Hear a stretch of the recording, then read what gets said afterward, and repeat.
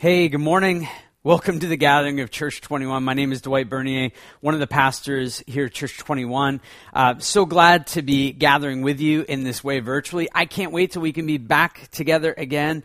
Hopefully that'll be soon, but we'll see. So we're going to be starting a new series this morning, Romans 8, Undeservingly Enabled. That's a mouthful. Undeservingly enabled. See how many times I can mess that up during the course of this sermon series. We'll be spending July and August actually in this one chapter of the Bible. So let me pray for us and then we'll get going. Lord, thank you that you are a great God, that you love us. Thank you for the truths that you have written and that you're going to unpack for us during this series. Help us to be reassured that we truly are enabled by you and remind us that it's by nothing that we have done. We don't deserve this. It truly is undeservingly enabled that we receive. So we love you and we need you for everything. Amen. So we're going to be in Romans 8 for a couple months. I want to encourage you to memorize Romans 8. It's not that long, 39 verses. You can do it. You have 2 months to do it. If you're going to sink a significant part of Scripture into your heart, I think that this would be a really good piece to put in there. I want to encourage you to gather with other people as well. We did this last week, and it was phenomenal. We got to enjoy fun with other people. We got to enjoy a meal. We got to talk about the issues surrounding the subject that we spoke about last week. So it was very encouraging for us. So I want to encourage you as you're able to be able to gather with other people. So Romans 8, we're just going to start with verse number 1. Before we do that, let me remind you of what happened on July 20th, 1969. Most of us probably were not alive. Those of you who were, blessings to you. On July 20th, 1969, we landed on the moon. Humanity put its footprint onto the moon. Neil Armstrong, Buzz Aldrin were successful in their mission. And just a few weeks ago, NASA and SpaceX combined their resources to be able to send people back into space. And they're hoping that this is the first of many missions and somehow want to normalize living in space. I don't know if that will take or not. But we, as humanity, somehow want to be in space. One of the most horrific places that you could want to be, like lots of people die going to space, and yet we want to be there. Now let me just make it really, really clear. We should not be in space. We were not made to be in space. Nothing about space and our bodies match up. But the way that we do it is that we enable ourselves by taking resources from the earth and bringing them up there. That's why people are searching for water or wondering if water or other life is somewhere else. Because if we could become more like that life or depend on resources in other places like on Mars, then maybe we might have a shot of being in a new place. But without help in space, we die. Without help, we die. This is what this is really trying to illustrate. I'm sorry I couldn't find a Canadian flag on some sort of astronaut. So we just have this. But this is pretty good. This is what this illustrates, is this person out in space is fully enabled to be there by resources that are not their own. Now, they probably earned their way there. They didn't win a lottery and just get shot up into space. It's not what happened. So it's not undeservingly enabled. They earned their way to be there, but yet at the same time, they shouldn't be there. They shouldn't be there, but yet they're there. And this is kind of what Romans 8 is like. It's like that. That we exist as undeservingly enabled in our world. You got to hear that. We exist, for those who are followers of Jesus, we exist as undeservingly enabled in our world, that we are living out the supernatural every single day. And you might not feel that way. You might feel like today's just a normal Sunday, gathering with people, not really all that different than what I experienced last week. But yet every single day is a supernatural reality that you and I should not have. This is what Romans 8 is going to talk all about. My favorite chapter in the Bible. It's been called the Great Eight. And it's in the middle of one of the most important pieces of literature ever written. Not just the Bible, but Romans, the letter from Paul to the church at Rome. Now, I already gave away who the author is, Paul. I'm just going to do a little bit of background this morning. This will carry us throughout the series because we're not going to look at all of Romans. We're just going to be focused in on Romans chapter 8. Romans was a letter that was written by Paul to the church at Rome, probably around 55 A.D.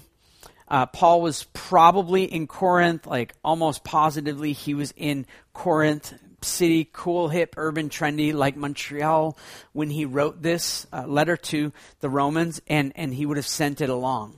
But here's the thing. Paul didn't know the Roman church. Paul didn't plant the Roman church. Paul hadn't been to Rome. He knew people who were in the Roman church. He knew of the Roman church, but he wasn't responsible for planting this work. So why write a masterpiece to this unknown church? And real quick, there's 5 reasons. And I'm just bringing you up to speed with what's going on with Romans. And here's the first reason, is to let them know. He wanted to let the church at Rome know that he was planning to visit them and to prepare the way for him to be there. So get the bed ready. Where am I going to be staying? Paul relied on hospitality a lot everywhere he went. He was a tent maker, yes, but it's very hard to set up a business when you're always moving around. So the fact that Paul's a tent maker, yes, absolutely he was, but that wasn't the main thing that he was doing all the time. He relied on the hospitality of the church. So prepare the way. So he's writing a letter to them about that. Second thing is to assure the Roman church of his gospel message and theological position. Like, hey, I'm not a wingnut. I'm not a theological heretic. This is what I'm on about. So it's kind of like his resume, his theological resume. Third is that he wanted to secure the support of the Roman Christians for his Spanish mission. Paul planned to move beyond Rome and to keep going. And so as he was meeting people along the way, he needed to find other people that would support his ministry. So this is a third reason. Fourth reason is that he was seeking the prayers of the Romans. He knew that his ministry and the ministry of the church has no power without prayer. And so Paul wanted to get not just financial support to help him get to Spain where he could proclaim the gospel there, but also that people would be praying for him. My wife and I, our family, we live on support. We actually don't take any money from the church whatsoever. And in the early days, we lived completely on support. And so it was other people that paid for us and prayed for us to be in Montreal planting churches. And this is what Paul was on about. And the last thing, the fifth thing, is that Paul wanted to share his apostolic gift with the larger church. That he was a big A apostle. That he was part of this very small group of people that were responsible for building the church, writing scripture, laying the foundation of Christ, and building on that. So he was sharing his apostolic gift with the larger church. Now, we can't travel through all of Romans 1-7. I would encourage you to read that to get better context. But it's impossible for us to tour around Romans 8 like we're going to without going back to visit Romans 1-7 and going forward even to visit what's coming in the future weeks and beyond that in Romans 9-16. So that's a little backdrop to what's going on in Romans. And so when we arrive at Romans chapter 8, we're met with this question. What can God do for sinners like us, fighting but too often failing? Now let me say something before I get to this question. Number one, we're using the Bible. I'm going to be preaching out of the Christian Standard Bible. We've been using the English Standard Version for a long time in my preaching. I've really enjoyed the Christian Standard Bible over the past 6 or 7 months. There's a number of translations you can use that are really good, but all the scripture that's going to be up here is going to be from that version during this series. We believe that the Bible is true. You might be watching this being like, I'm not sure if the Bible is true. And I would just say, I'm so glad that you're with us. And I would love to dialogue with you more around your questions as to the sufficiency of Scripture. Did God write this? Did people write this? How did this all come together? How can I trust this? Is it reliable? I would love to talk to you about all of these things. But I just want you to know that we're taking from the Bible. We love to go verse by verse through the Bible as much as possible, so we're not bringing our agenda, but we're hearing God's agenda actually come out. And we're going to talk a lot about Jesus. we're going to make mention of the words like sin, sinner, and you might feel, I don't know if I like that. That's like an S word for me. And yet, we're going to unpack this. We're not just going to leave the terms loaded there on the table. We're going to unpack them and look at what they really mean. But here's the driving question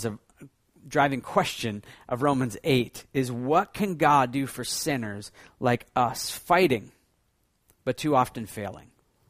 See, to be a sinner is to be someone that rebels against God. It's missing the mark. It's having a heart that wants anything but God or something other than God. And not just all the time, like I'm an atheist, but even some of the time or once in a while. When our heart goes there, it makes us a sinner. It puts us in an unrighteous category. And so what can God do for people like us in this unrighteous category that fight but too often fail? And so I'm just going to go to chapter 8, verse 1, and we're going to dissect this. Okay? So let me read it for us. Therefore, there is now no condemnation for those in Christ Jesus. Therefore, there is now no condemnation for those in Christ Jesus. So what I want to look at is two phrases in here, in Christ and then no condemnation. So I'm just going to leave this verse up here. This is God's word for us this morning. So in Christ, this is a positional reality. That the theological term would be union with Christ. That we are in Christ. This isn't a fanboy or fangirl endeavor. It's not that we're following Jesus like we follow a sports team. And when they're doing well, we really love them. When they're not, we're not so excited. It's not that at all. Jesus isn't an add-on. That we have a phone and we put a Jesus app on there, but the phone existed before without Jesus. We're just putting him into our life. We're not just giving him a little sliver. When we become a follower of Jesus, we move into Christ. We move into Christ. This is a place. Now, you might be in a different place this morning. You might just be hearing about him. Maybe you're hearing about him for the first time. I don't know. Maybe you've heard about him before, but you're not quite sure that what you heard is truly accurate. So you're listening intently. Who is this Jesus? And I would just say that Jesus is here, but he's also with you. That because we're not gathered together, it doesn't mean that Jesus has to hang out at our house and can't be with you where you're at. That Jesus is unlocked at this moment from place. That he's omnipresent. And so Jesus is with you. And so maybe you're hearing about him. Maybe you've moved beyond hearing and you're now exploring him. You're reading books about him and you're really digging hard to figure out, can I trust this Jesus? And you're exploring who he is and what he's done. Maybe you've begun hanging around him and hanging around his people. So you don't really believe the same things that we believe as a church, but you like being around because, well, you like the community and that's great. But you like the one that the community is all about, you think. But you're not fully ready to commit yourself to him yet. So it moves from hearing about him, exploring him, hanging around, and then being with. Like, I'm going to track with you, Jesus. Like, I'm going to walk with you hardcore. I'm not fully committed myself yet, but I'm pretty much ready. And then that last stage is where you move in. Like, you move into him. We see this trajectory in the book of John, another book in the New Testament, where it was like, come and see. Jesus was calling people, come and see, come and see. And the followers of Jesus were saying, come and see. And then Jesus gets to this reality where he says, abide in me. Abide in me. Move into me. I am this city that you can move into. And when you move into Jesus, it means that we lose control. When you move to a new country or new city, province, state, wherever you're going, you lose control in a sense. Like you're now under the authority of the governing bodies of that place. And this is what happens. When we move into Christ, it means that we lose control. This is why he can't just be an add-on, because we lose control over everything. He takes over. He always, during Jesus' life, he was always encouraging people to really count the cost of what it means to follow him. Not just to come along because it's cool, trendy, because this is going to cost you your life. You're going to lose control. Jesus said things that are a bit strange. He said, You're going to have to eat my flesh and drink my blood if you want to be a follower of me. Now, it wasn't mean that Jesus was calling a cannibalistic culture into play. Rather, he would demonstrate that later when he took bread and broke it and wine, and he was sharing that and saying, this is a symbol of my body. Take and eat in remembrance of me. And this is a symbol of my blood that would be shed for you. Drink in remembrance of me. But here's the thing. When we take food and drink, as soon as you put it into your body, you lose control over it. That's why if you have poison, they want you to vomit it up. But as soon as something goes into your body, you lose control. Your body starts to be a slave, in a sense, to what just got put in. It responds to the chemicals that just went into it. When we move into him, he takes over. He takes over. There's no dual citizenship. It's not I spend half the time out of Jesus and half the time in him. It's a new allegiance. And there's this beautiful new banner that's put up. This new flag gets put up the pole of our life. That's my best flag movement in this moment. This new flag gets flown over our life. This banner gets put over our life. And here it is. There is now no condemnation. No condemnation for those who are in Christ. Now, this term condemnation is a forensic term, and it carries the idea of both the sentence and execution. So the sentencing for condemnation and the execution of being condemned. So we have to ask the question, well, who does the condemning? Who condemns? There are two answers to this. We did, and God does. So this is where we're going to go back and we're going to revisit Romans 1-7. We're going to do it pretty fast. So if you didn't track with all of this, I'm so sorry, but I'm trying to go as quickly as I can to show us this reality that there's no condemnation in Christ Jesus. But who condemns? We did, and God does. So here's the story of the Bible. God made us for life. He made us to be MVPs. Now, not that we're the most valuable player, he is, but he made us in his story to have meaning, value, and purpose. So he gives us this MVP identity, to be vice regents with him, to rule and reign alongside of him, like him, but yet truly under him, as he is our chief authority in God. And he wanted us to live. He didn't make us so that we die. He didn't make us so that we'd suffer. He made us to live, and he gave a commandment to humanity so that we'd remain alive, but also that we would keep demonstrating that we trust and we love him. That God didn't want to make robots.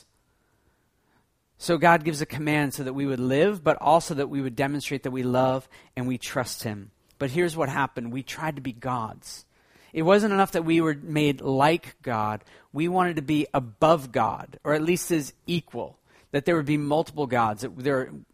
We would turn this from a monotheism into a polytheism, and we would be at the deity table with God, putting our opinion and our agenda on the table.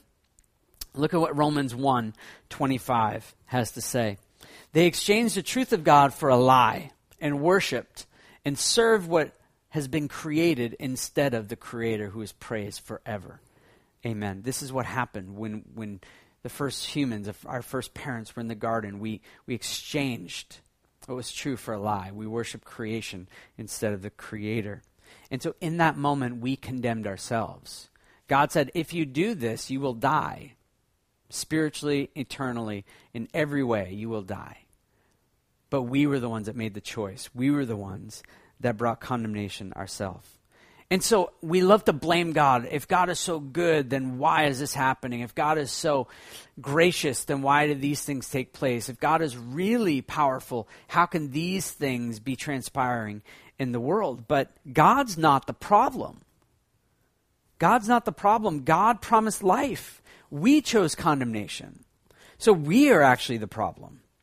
And God is just following through like a good parent does. Once in a while, confession time. Once in a while, we will threaten discipline upon our children. And then when they do that thing, we don't follow through because it's like, it's actually harder for us. That's a bad parent moment, right? You have to follow through. Parenting 101, follow through on what you say you're going to do. Unless it's horrible. Don't follow through on that.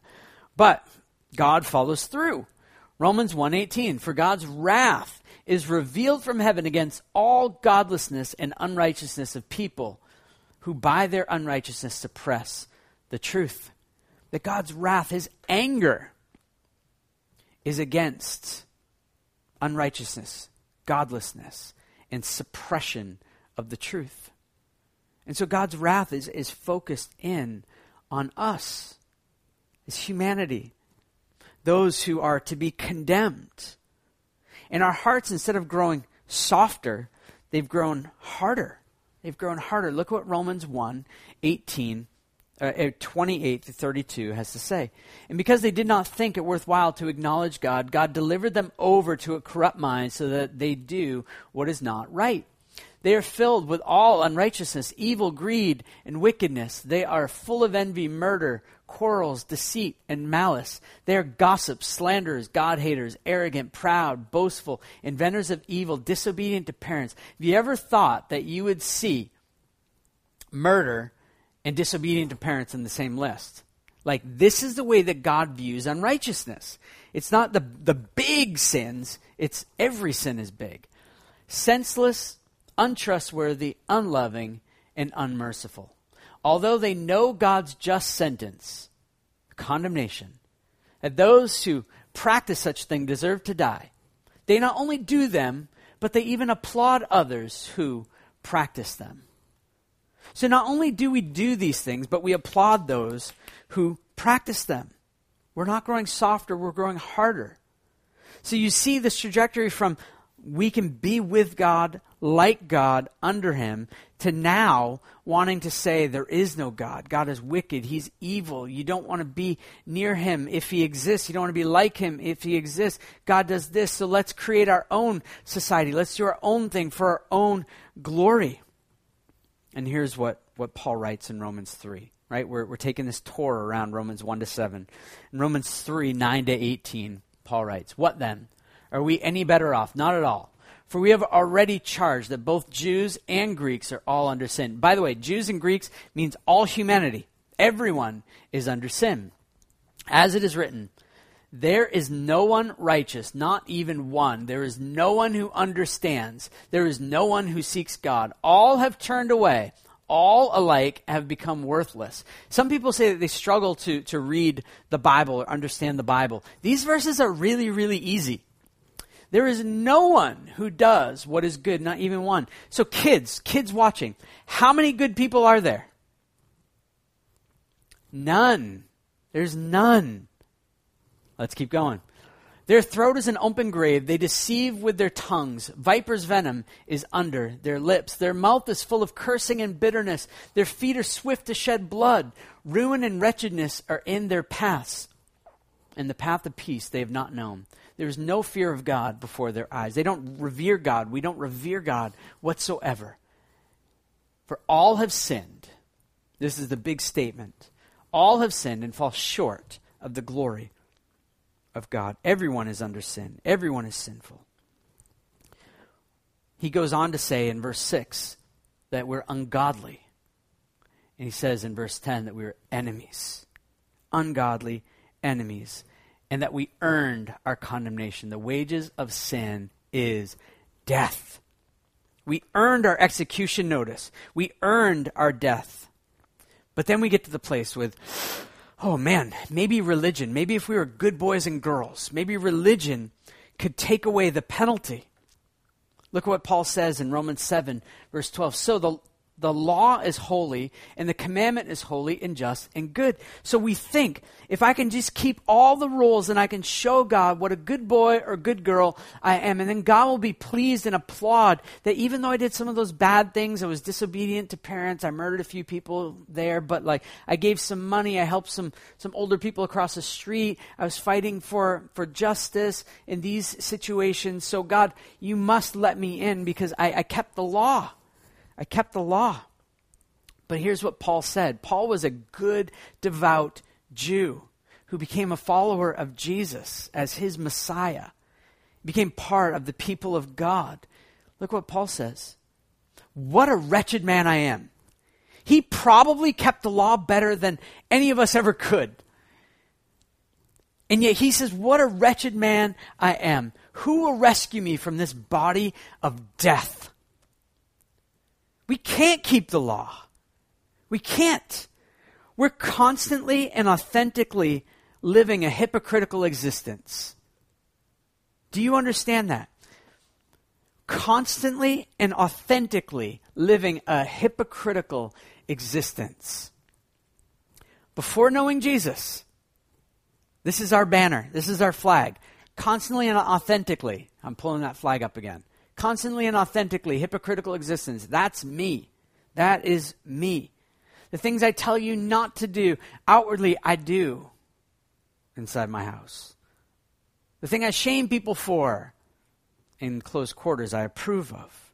Look at what Paul says in Romans 7, 18-20. I know that nothing good lives in me, that is in my flesh. For the desire to do what is good is with me, but there's no ability to do it. For I do not do the good that I want to do, but I practice the evil that I do not want to do. Now if I do what I do not want, I am no longer the one that does it, but it is the sin that lives in me. What a frustrating thing. This is our journey, doing what I don't want to do and not doing what I want to do. Have you ever tried to really obey? I remember being in secondary school saying, you know what, I'd like to try and be a Christian. I just tried to not say some bad words. And that lasted like a day, maybe.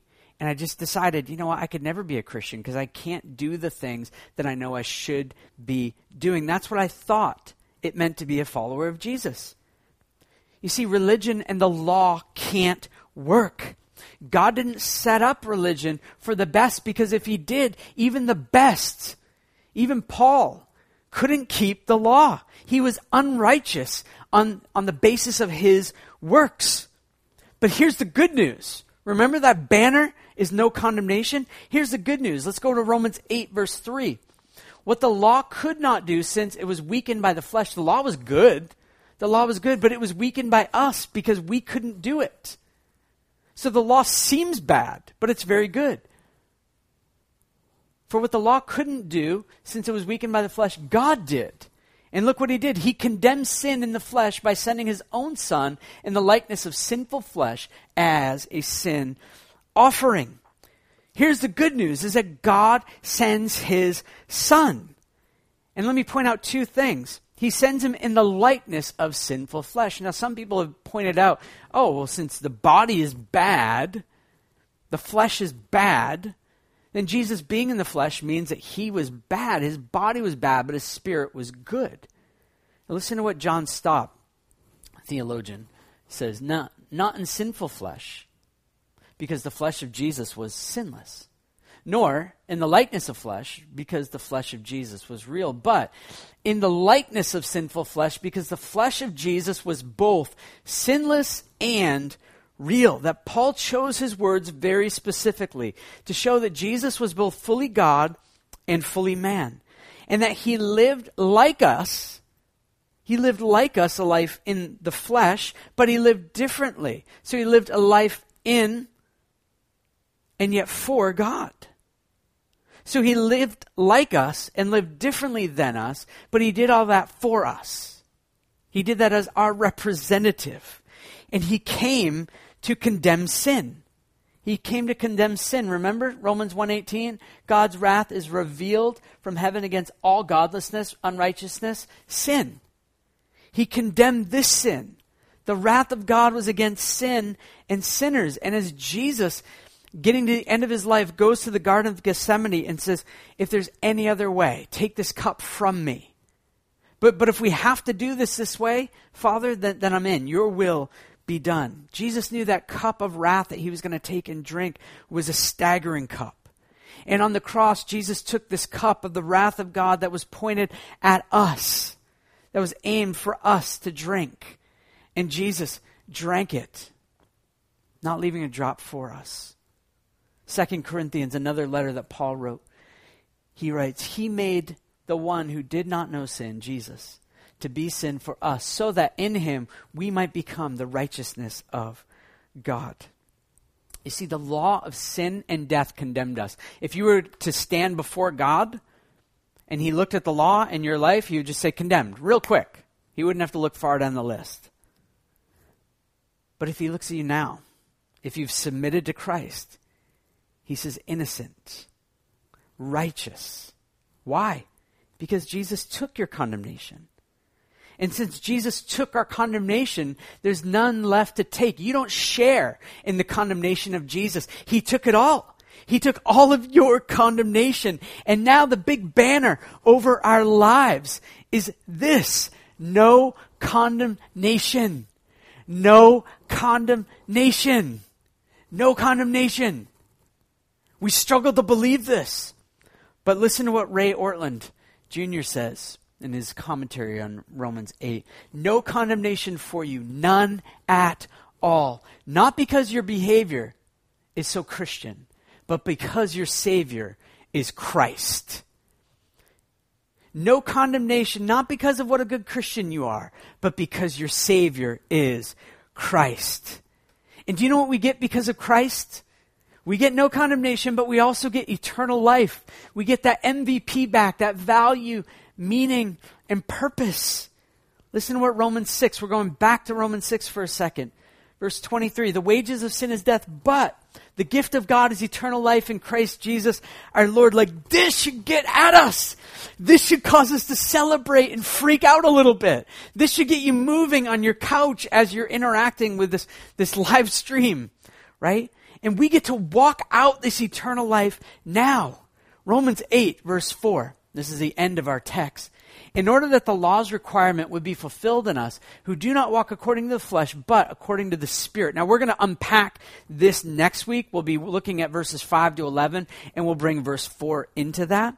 But we get to walk out this life of the Spirit now. You see, the divine purpose is that the law of the Spirit would cause for us to live liberated lives. That God wants for you and I, He wants for us to live sinless lives, but He knows we're going to sin. But He wants for us to live liberated lives, lives that are free from condemnation. The Spirit wants for you to lift up your eyes.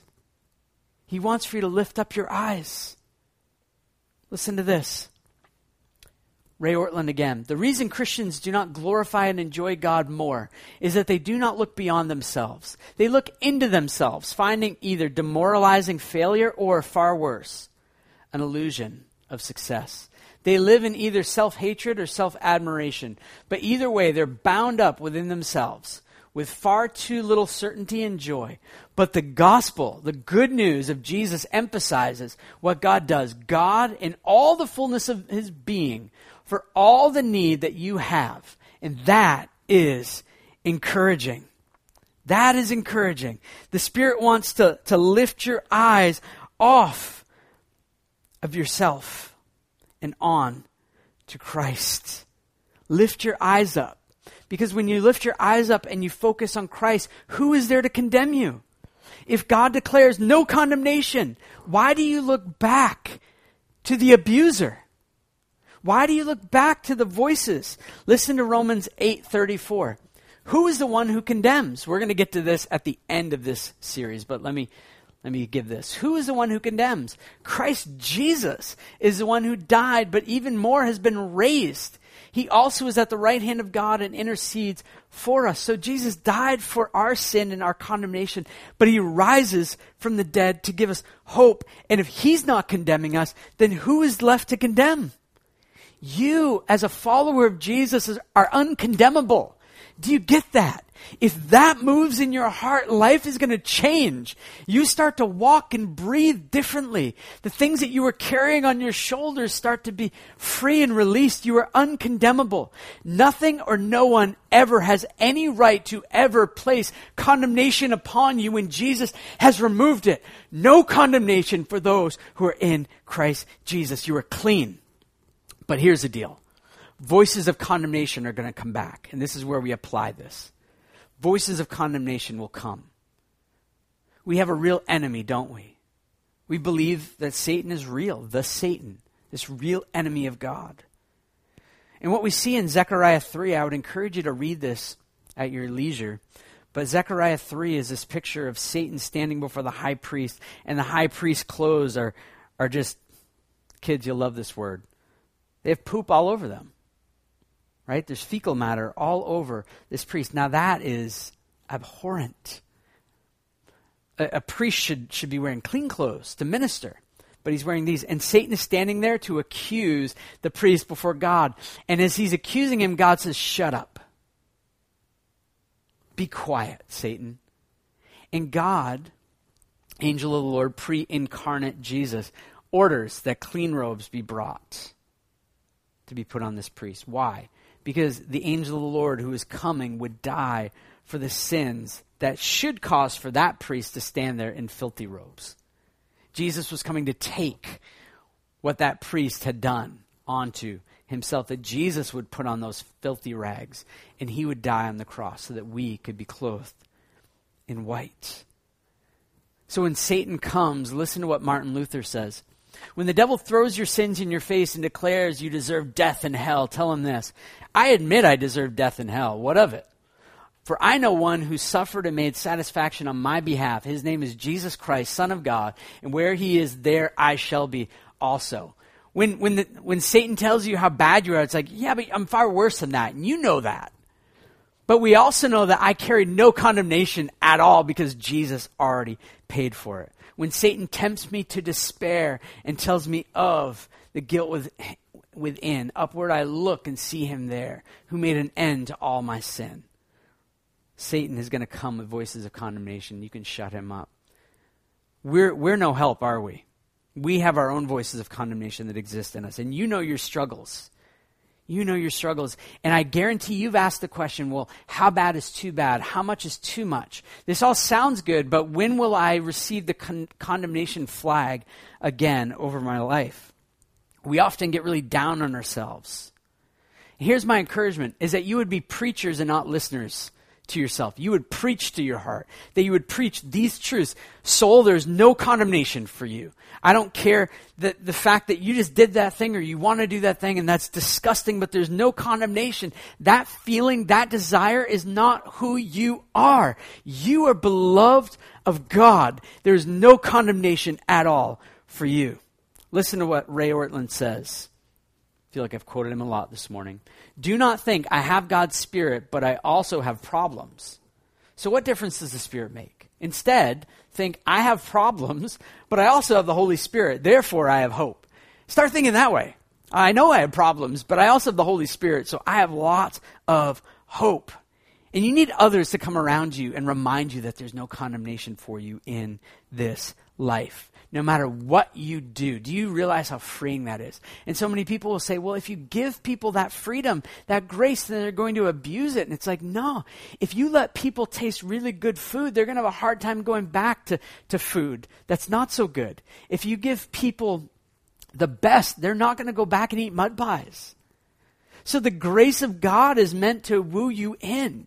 This is the finest course meal, substance that you can imagine. And God is saying, partake of this. Get used to this diet, and you won't want those other things. There are also voices of condemnation that will come from society. We heard the interview earlier around social media and what a hostile place social media can be, but what a good place it can be as well. But in our society, we have this thing called cancel culture that will just cancel you from culture if you do certain things that we as a culture deem are too bad for you to keep having influence upon us. And this happens with Christians as well. And not just that you would lose your reputation, but sometimes that you would lose your life. But listen to what Jesus says in Matthew 5. You're blessed when they insult you and persecute you and falsely say every kind of evil against you because of me. Be glad and rejoice because your reward is great in heaven. For that is how they persecuted the prophets who were before you. You see, they don't see the real you.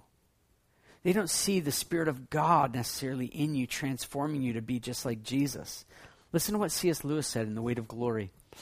The dullest and most uninteresting person you talk to may one day be a creature which, if you saw it now, you would be strongly tempted to worship. God is making you to be just like Jesus. He's not making you God the Son, but he's making you to be just like Jesus. They don't see the real you. Society doesn't see what's really going on inside of you. It's hard for them to understand. But as we're living out his plan, his kingdom is attractive, but it'll also be offensive. And I would say as people try and cancel you, don't cancel them. Don't cancel the people that want you gone, because the gospel says that because we've been forgiven so much, we can now forgive so much. Everything ultimately was against Jesus. You might have to work through some issues to be able to forgive people, but you can move toward them in love. Good boundaries, of course, but in love. You're free to do that. And then finally, don't push down the voice of the Spirit. This is what he says. This is what he says. There is no condemnation for you this morning or ever. And I wanted to put this up this whole time I was saying this. This is not too good to be true. This is not too good to be true. This is our reality. You see, the natural is being replaced by the supernatural. There's nothing left to add to the work of Jesus. The condemnation that Jesus took was left inside of that tomb, and we are really free. You're that free right now because of what he has done. My last Ray Ortlund quote is this: no condemnation for sinning, struggling Christians who yearn to be rescued from their Romans 7 frustration and failure. Christian, follower of Jesus, the banner over you this morning is no condemnation. No condemnation. Don't let anyone bewitch you and send you back to a different gospel. Though you still sin, don't let anyone, including your own heart, smush your face in that. Let the Spirit of God pick your face up from the muck and the mire and see Jesus, who paid for your sin and who is alive and who says, I don't condemn you. I don't condemn you. So over the next 2 weeks, we're going to see the liberating work of the Spirit. But this morning, celebrate this. Celebrate the fact that there's no condemnation. This is the good news that our city needs, isn't it? The fact that there's no condemnation for those who will submit to King Jesus. Because a city with no condemnation exists right now in the middle of the city of Montreal. And the good news is that all are welcome. And the worse you know you are, the more welcome you are. Jesus hung out with all the people who should never get the banner of no condemnation over their lives. And he says, I want to give you a new reality. So tomorrow morning when you wake up, it's like, how do we apply this? Tomorrow morning when you wake up, first thing, say, Spirit, would you remind me of the banner over my life? And he will say no condemnation. You wake up in the morning like pulling that slobber off your face, the eye boogers out of your eye. It's like a glorious picture of the morning. And the Spirit is saying, look, no condemnation. No condemnation for you this morning. You are free. You are free. If you are not a follower of Jesus, you can do that right now. Jesus paid for you, and Jesus wants for you to walk this new path of no condemnation. And he's alive and active and wants to help you. So you could even pray right now and say, Jesus, I need you. Forgive me for all of my sin. Rescue me, transform me. I want to follow you. And he will. And let us know, and we'd love to follow up with you. But follower of Jesus, this morning, no condemnation for you. So what we're going to do now is we have a few announcements, and then we'll be sent out. And I want to encourage you to be gathering in groups, because we're going to have discussion time after our service is done. We want for you to unpack this. So the questions that we're going to be looking at is this: what voices of condemnation do you hear? I gave you big categories: Satan, self, society. But what specific voices of condemnation do you hear? And then the second question is, how does the gospel silence and replace those voices? So what voices do you hear, and how does the gospel silence and replace these voices? Let me pray for us.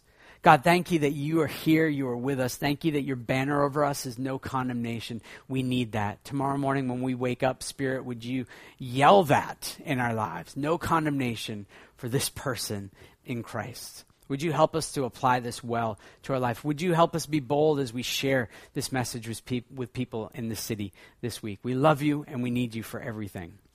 Amen.